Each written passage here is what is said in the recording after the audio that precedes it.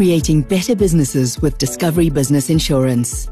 Hey everyone, welcome to the Healthy Business Show, brought to you by Discovery Business Insurance. One of the first steps of setting up a business is a business plan. Alex Fraser is a consultant, academic, and entrepreneur who is passionate about building a vibrant, sustainable entrepreneurial ecosystem.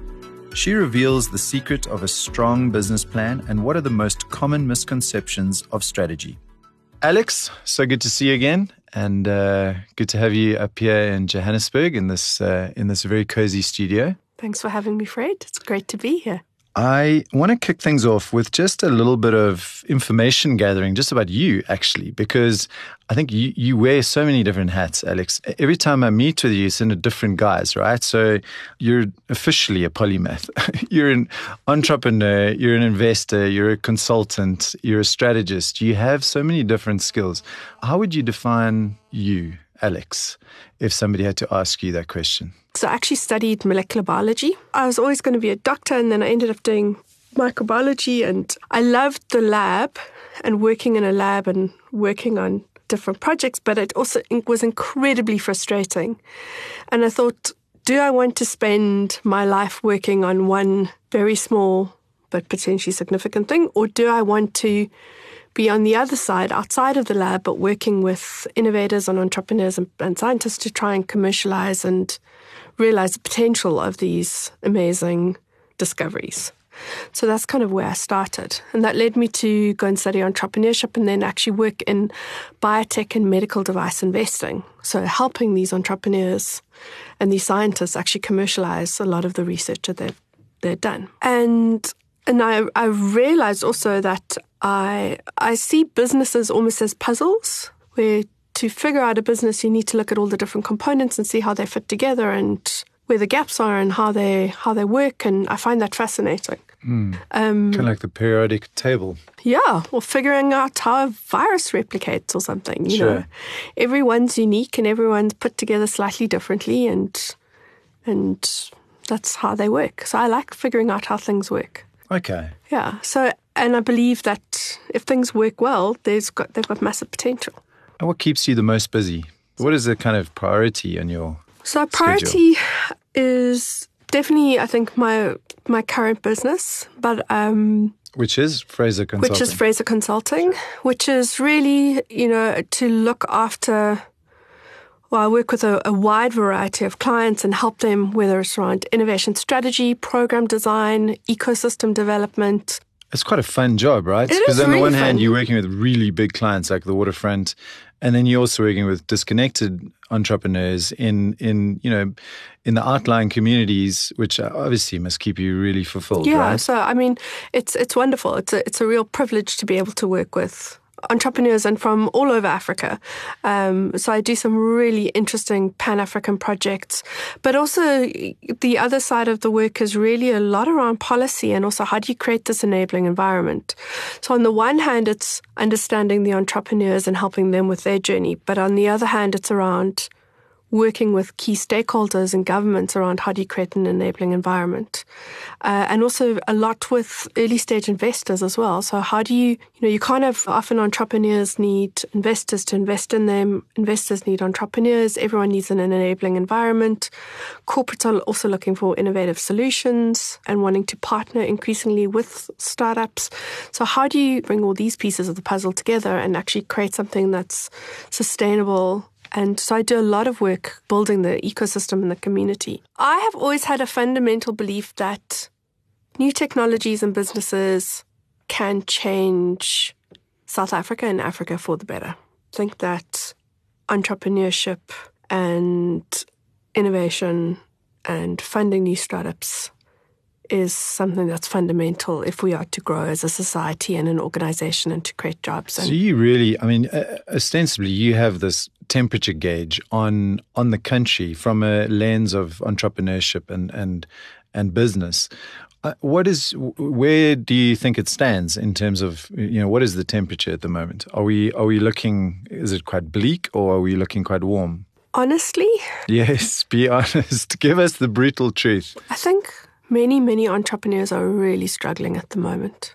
In what sense, Alice? I think a lot of entrepreneurs, and when I'm thinking also not just necessarily about SMEs, I'm also thinking, or startups, I'm also thinking about SMEs. I think a huge number of them are really struggling with the economic climate at the moment, and decreased demand for their product. I've also seen that there's been a drop in discretionary spending along a lot of programs as well.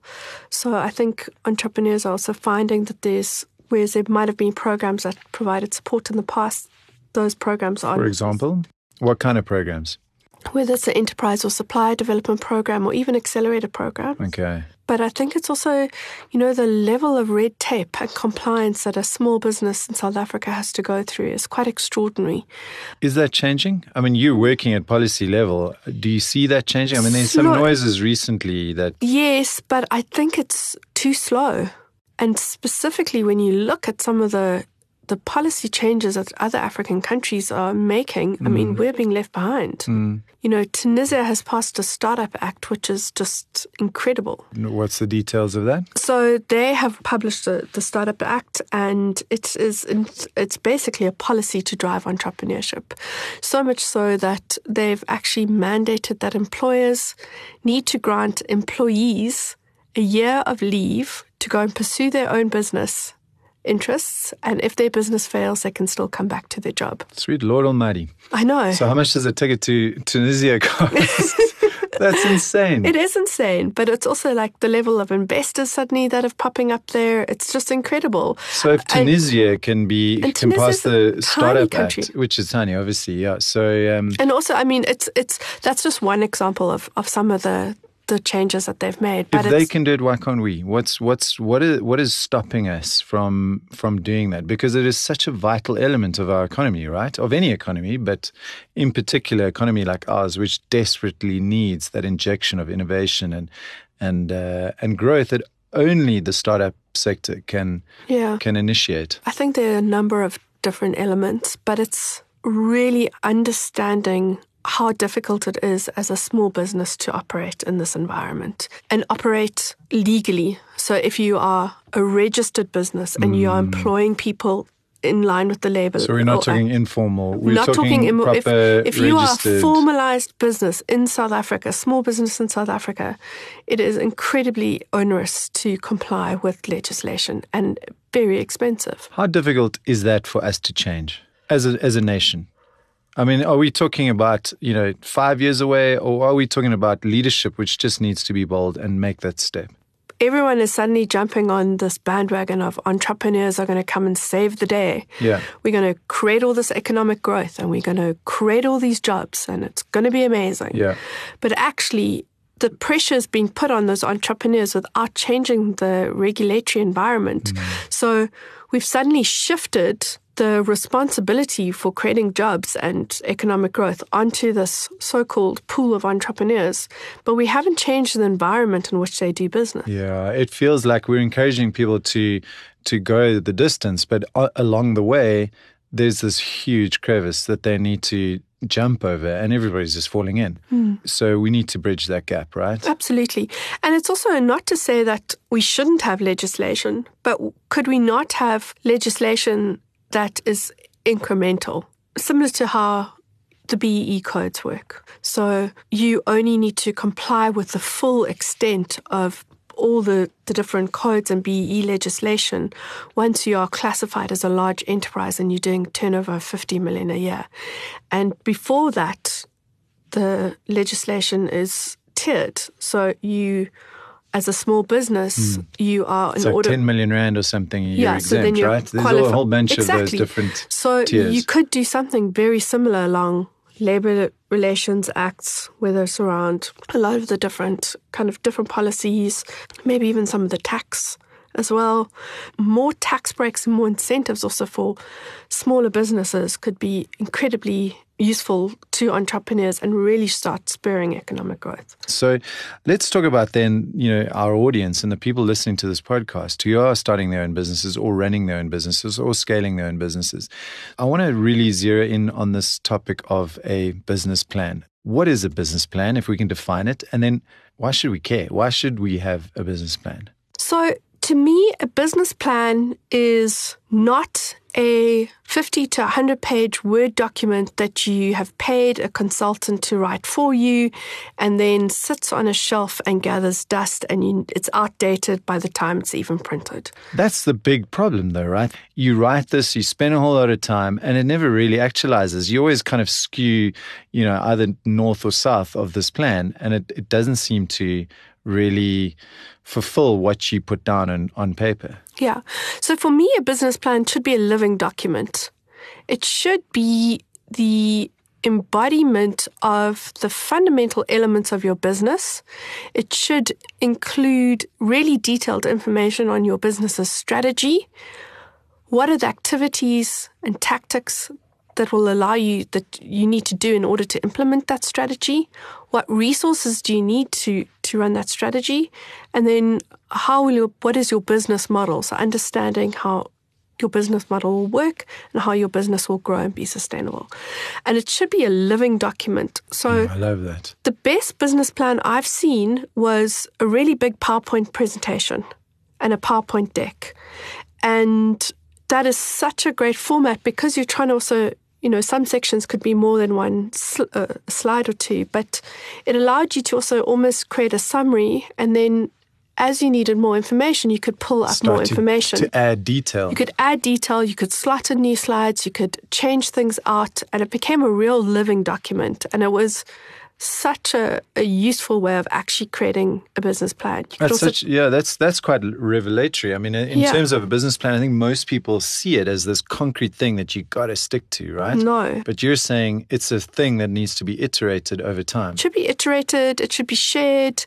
Also think about if you've got new staff coming on board or things like that, or you're trying to get people to really understand the type of business you're running, the last thing you also want to do is give them a business plan that's already 2 years out of date and your strategy might have changed. So if you have these living documents, you can update them quickly, you can share them with your board, you can share them with your advisors, you can use them when you're fundraising. So for me, I would say to any entrepreneur, create something that is useful to you and that will be a tool that will enable you to grow your business.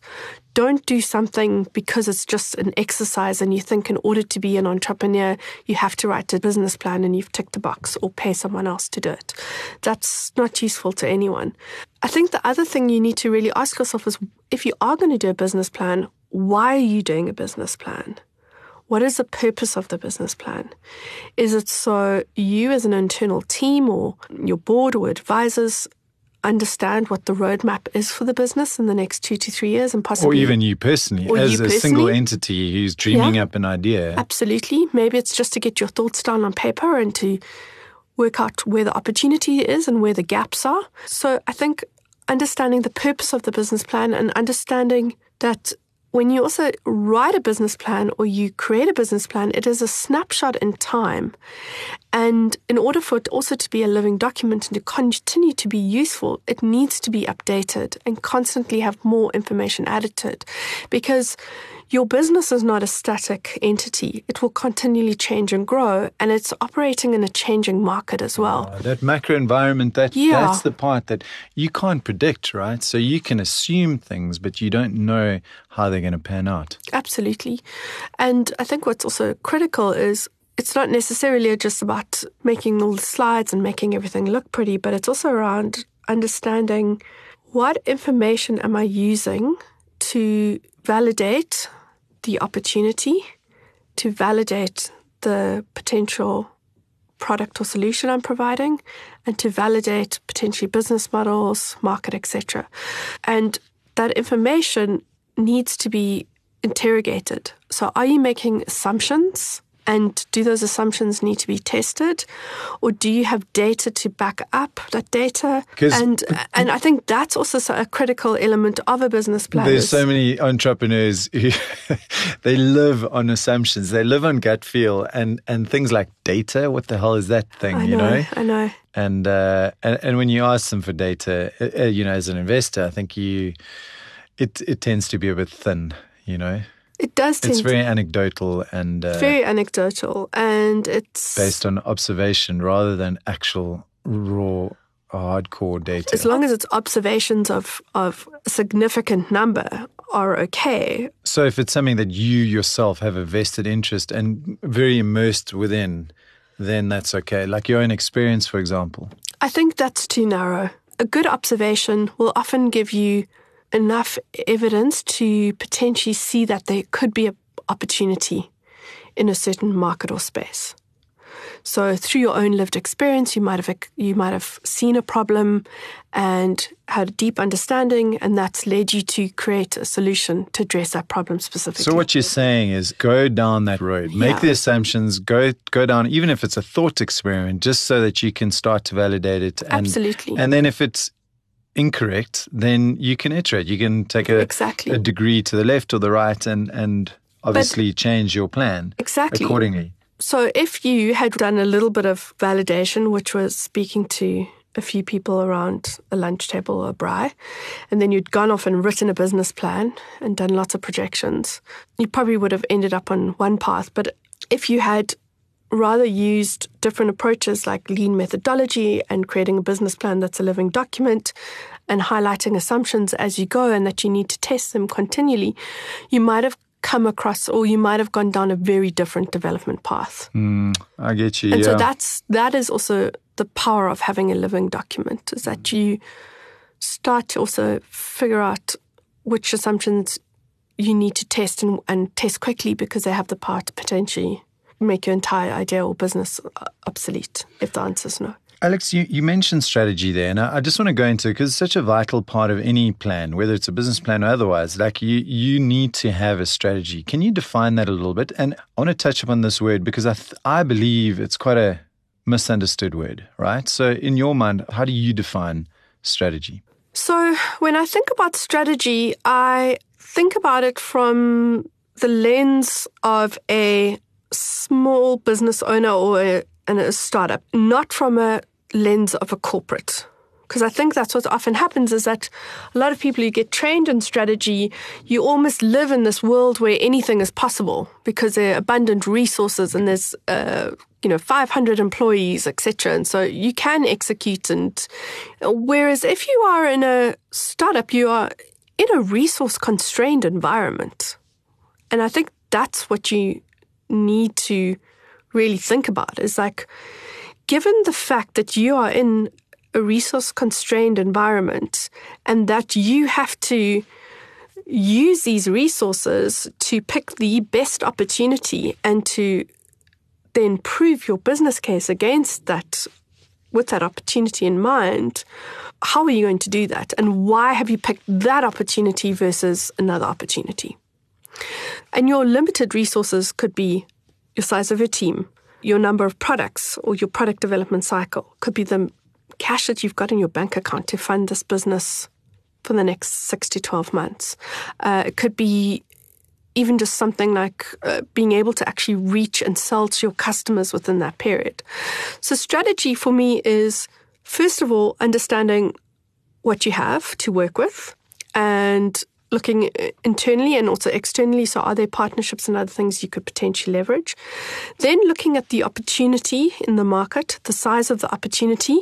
And often every entrepreneur thinks that when they describe their market opportunity, it's enormous. Billions. Okay? It's billions. Yeah, it's yeah. billions. Billions. So you've got this opportunity, which is the size of an elephant. We all get that.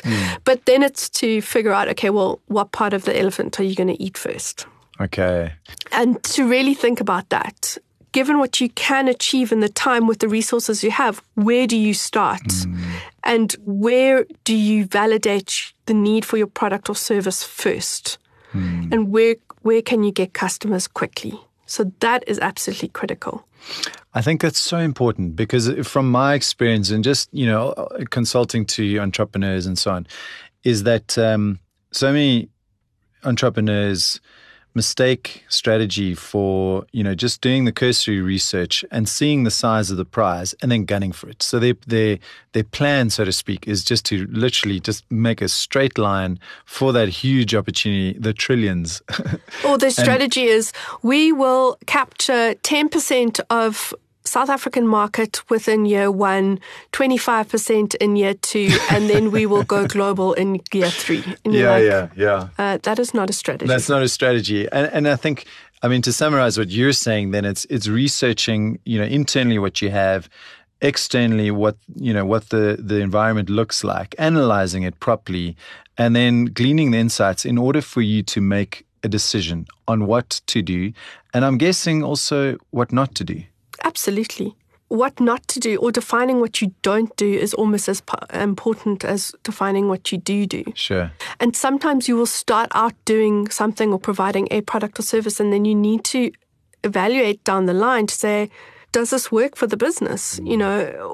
What value does it add? Do we still want to do this? Yeah. Is it a product or service we still want to offer? Is it profitable? If it's not profitable, does it add strategic value or does it create, additional potential future customers? So it's really understanding those aspects as well. Because the trap, I guess, is that there's so many opportunities, and if they start to get excited about it, so right, we're going to launch with 10 products, and they're all extensions of each other, and we're going to capture the entire market, and it's just too much. You just don't have the capacity and the wherewithal to be able to deliver on that. And so, I mean, I think I had a chat a few years ago to Sam Paddock, founder of Get Smarter, and this is after he just exited to 2U, and we were talking about scaling your business. And he said something that really has struck me, is that he says that most entrepreneurs think that when you add an additional element to your business, you think that you just so say you've got one product and you move to 2. You think that you're just doubling the complexity in your business. He says it's not doubling, it's actually exponential complexity. So by having 2 products, you actually, your business is infinitely more complex. And every time you add another aspect, so new geography, a new customer segment, you increase the complexity in your business exponentially.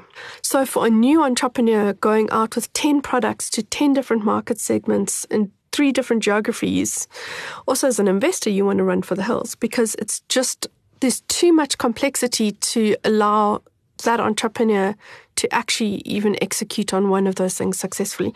And if you look at the startups that have grown successfully, they tend to do 1 or 2 things really well. And at then the beginning, right? At the beginning, and they get their market share, and then they add on additional things. And that's the key. I mean, I think so many entrepreneurs make that mistake is doing too much because it's tempting, right? It's sometimes fun, it's sometimes easy to do, but then you realize that it becomes no longer easy when you're stretched across all these different activities. And they try and build 3 businesses in one. So say, for instance, you've invented a new IoT device. You decide you're going to build the hardware and manufacture the device. So you become a manufacturing company. You're also going to develop all the software to power the IoT device as well. So you're a software development company that's going to push constant updates to that device. And then you also decide that you're going to become a maintenance and service-based business because you're now going to service all those IoT devices. Those are 3 businesses in one. That's such good advice. It's such an easy trap, right? It's such an easy trap, but people are like, they build hardware and then they're building 2 businesses at the same time, and then they tack on services as well. And I've very rarely seen a business actually successfully being able to do that. Even if you think of Yoko. So Yoko is actually a software-based business.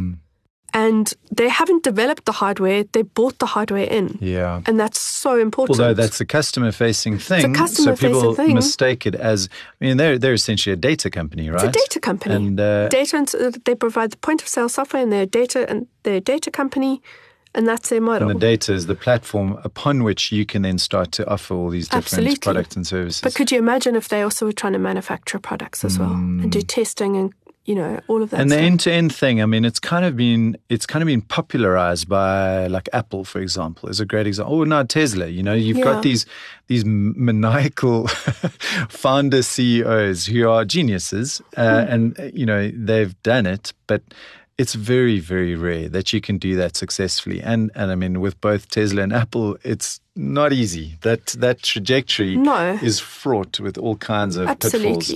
What I think is also really important is to, as an entrepreneur, to reflect back and say, well, what are our core competencies? What are you good at? As a team. Sure. Do we have any experience in building hardware? If the answer is no, then the probability is you should probably outsource that to somewhere else or look for off-the-shelf components. Alex, I'm starting to see why you're in such high demand in order to go. You're like the startup whisperer, and it's such critical and frankly, I mean, quite simple advice. But it's so easy for we entrepreneurs to.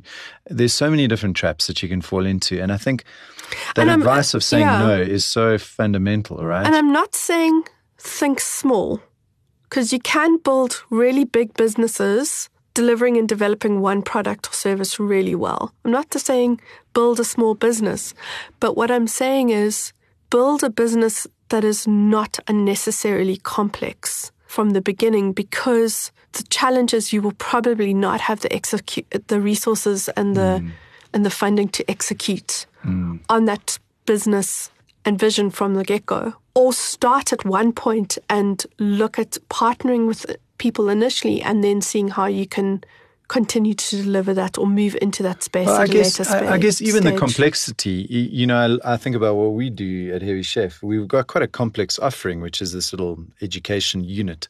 But the reality is, if you can master that complexity and just do that, and you do that better than anyone else, then try and keep the rest simple.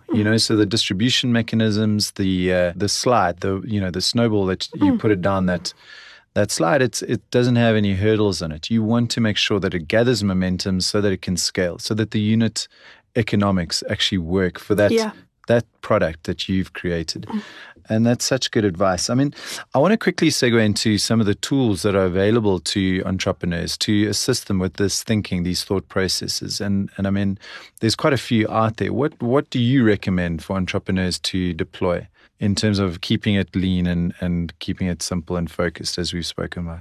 Sure. So I think essential reading for anyone who's starting a business would be Steve Blank. He wrote an article on the lean startup and how it changes everything. And is that related to the Eric Ries book? Yes. Okay. Yeah. And essentially the philosophy is to build, test, learn. And I think that's something that you need to think about as an entrepreneur is, how can I build a business and a plan where I can quickly identify experiments, run them or test them, or build a hypothesis, run an experiment to gather data, and then prove or disprove that hypothesis, whether it's around price points or products. So looking at that kind of methodology to really constantly gather data and get feedback from the market. Sure. I would say that you should have a look at there's so many basic business model templates online. Just have a look at the type of information that should be contained in a business plan. Because I think it will give you good ideas of what you should cover. I think that if you are looking at writing a business plan for investment, also consider what type of information your investors would be looking for and ask you for. So I think that's kind of critical. Then in terms of tools, there's some amazing tools, and there are various versions of them as well. One tool to start with is the business model canvas, which is a single A4 sheet. It's so simple, right? You download it, it's sort of subdivided into these little blocks, and then you sort of write in them. It starts on the right-hand side with your customer. Second is your value proposition. Third is channels. Fourth is customer relationships, and then you get your revenue model. So that half of the canvas actually looks at your customer-facing part of your business. And that's all around your value proposition and your distribution strategy. So how do you create value for your customers and get your product to your customers and capture value by them paying you for it? On the left-hand side of the canvas, it looks at your key partnerships, it looks at your key activities, your key resources, and your cost structures. And that's really around everything that you need to execute. It's what do you need internally in order to create that value for your customer and get it to your customer and capture your revenue. It's such an amazing model, right? Because it's such a small area that scarcity of space actually forces you to focus your thinking. Absolutely. So you can expand any one of those blocks. So key activities would be all the activities that you need to perform in order to actually execute on your growth strategy for your business. Key resources would be everything that you need in order to actually run your business and create your products or services and deliver it to your business. And then partnerships is also critical there as well. But because it's in a very contained space, it requires you to be very concise. And it also forces you to think about areas of your business which you haven't done. So if you're a typical inventor and you've created an amazing new product, I will guarantee you that about 70% of your business plan will focus on the product or service that you're building, which is the actual engineering of it, the actual as opposed engineering. to the distribution and the customer and the partnerships and all that. It will tell you about the technical specifications. It will give you all the scientific data. You might have a nice engineering drawing. Maybe you've patented something, but it will tell you nothing about how you're going to commercialize. I'm imagining this page with tiny little writing in one of those blocks, and then like a couple of words, big words in the other blocks. Yeah. And that template is available if you just Google search business canvas, right? If you put into Google business model canvas and you go to images, you'll find a PDF. Yeah, for sure. So easy. And you can print that out, and you can print out a few, and you can scribble to your heart's content. And then to really look at some of the other products that are available. So within the business model canvas, there's also the value proposition canvas, which actually zooms right in on the customer block and the value proposition block. So you really start out with your customer to really understand your customer and your different customer segments. And they're online, they're kind of PDFs that you can download with a whole lot of trigger questions to allow you to really unpack understanding your customer and then understanding your product or service and how you package your value proposition, and then also to look at substitutes. And then beyond the business model canvas, what they also do is look at the external environment to also see, because your business and your business model doesn't operate as an island. It's in an environment and it is affected by other forces. So it allows you to look at the macroeconomic environment, trends, competitors, industry forces, legislation, regulations, which all could affect your business model. Because you could form the most beautiful business on one A4 page by writing the business model canvas. But if you don't look externally, then you're kind of building your business in the dark. And I think a massive pitfall that I have seen from so many entrepreneurs is they don't understand their market well enough, and they don't spend enough time understanding the market and competitor analysis. It is absolutely enormous blind spot for most entrepreneurs. And I think it's because when you've worked on a business idea, you invest so much time and money and emotion into the potential of this opportunity that you have blinkers on and you don't necessarily want to. That emotion gets in, it's going to mess with your mind, right? Because you get so emotionally invested. It's just this baby that you don't want to let go of. I have seen people spend millions on developing products and patenting things, which if someone had just done a Google search, they would have found that what you're proposing is illegal. Or that there are masses of other competitors here. Or what you've patented is not actually patentable because it's kind of common knowledge and in the public domain. So I think that's a really big gap. It's such a good point, Alex. I mean, my first business, I was really young. I was 25 and I started this thing. I had no clue. And the problem was that a lot of people is actually telling me, this is probably not the right way of going. It's a great idea, but I mean, my first business was a therapy center for kids, which was, it was wildly successful overseas, and I thought I'd do it over here in South Africa. And the problem was I just used the wrong model. A simple, in fact, just listening to some of the people around me who were advising me, it would have absolved me from a world of pain. But the reality is, I think, you also learn from those lessons and you bounce back. I want to ask you, just because we've got to wrap up now, but Alex, this has been super valuable. Fred, just on that point, so the other big thing is if people have tried to come into this market and failed, really understand why they failed. Okay. Like really go and unpack that, because they have failed for a reason. And often it's not them. It might be market forces or some other factor. And you need to then understand why did they fail? Sure. And ask yourself, what do I have that they didn't have which will enable me to succeed? And I think that's also something that many entrepreneurs don't ask themselves. It's such great advice.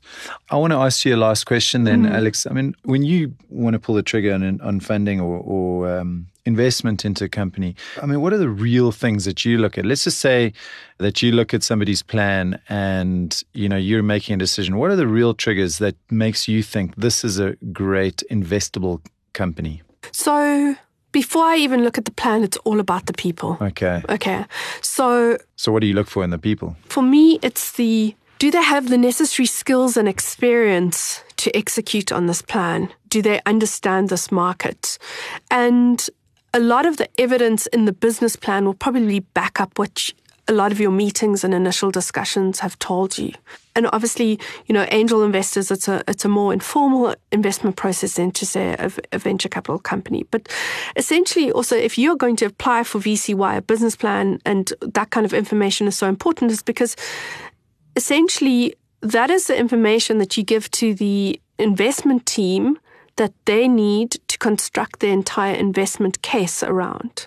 So they are going to go and validate all of that information, possibly even do some more research in order to go to the investment committee and say, we believe in this entrepreneur, we believe in this strategy, we believe in the potential of this market, and we believe that over the long term, by investing in this business, it has the potential to create significant returns or impact or whatever the measurements are of that particular fund. So from an investor's perspective, they're really looking at, does this entrepreneur really have a strategy for the business, or entrepreneurial team have a strategy for the business? Do they have something that has significantly differentiated and has something kind of protectable? Are they in line with key market trends, and is this kind of a growing market? Do they have a really good understanding of the competitor landscape and be able to navigate, and do you believe that they have also the necessary contacts and market access to actually get to customers, and could you potentially help them with that? And then do they understand the fundamentals of their business model and what is kind of almost like the heartbeat of that business? Do they understand if they do this, then it has that kind of impact? Yeah. So that's also really critical to really understand the mechanisms of how they can actually affect their own outcomes. Absolutely. And often that's then translated in a financial model or etc. But often it's the spreadsheet and the numbers and the words is a way to communicate the entrepreneur's thinking and vision for the business. And as you're also reading that business plan, or you're going through any information or documents provided, you're constantly thinking of, do all the puzzle pieces make sense? Is there a big blind spot? Does something not quite add up? They say they want to target this market, but then they're putting all their marketing efforts and business development is through social media, which won't reach their target market. So the misdirection. Yeah. And are pieces of the puzzle misaligned, and what needs to shift in order to really take this business forward? Sure. It's a complex business. And I think you have such great experience in it. And it's the kind of topic that, for me personally, is just so fascinating. Yeah. And I love the fact that you have such a clear view of the environment. And I think there's a balanced view that you've provided today, which is, obviously we have some significant challenges, but I'm hoping, and I'd love to chat with you in the future further about how we progress from that policy level, just to create the rails for the entrepreneurs amongst us, just to, have a smoother ride. Absolutely. To get to where But I we think the be. beauty of being an entrepreneur is that you're a natural problem solver. Yeah. So where there's a will, there's a way. And Lord knows we are wealthy in problems. So. We are wealthy in problems, and that means there is plenty of opportunity, and so we'll find a way. I mean, but government might have to catch up to us. Sure. But we will find a way. We will find a way. Well, that's a great place to end this conversation. Thank you for your time, Alex. No, thank you. And this is a great series. Thanks, Great. Fred. Thank you. Thanks so much for listening to this episode of The Healthy Business Show. If you love this podcast, do let us know via social media, tag @discovery_SA. Use the hashtag DSY Healthy Business. And please do rate us on your favorite podcast platform, whether it's Apple Podcasts, Spotify, or wherever you find your shows. You can also find more shows on the Discovery website at discovery.co.za/corporate/podcasts. Creating better businesses with Discovery Business Insurance.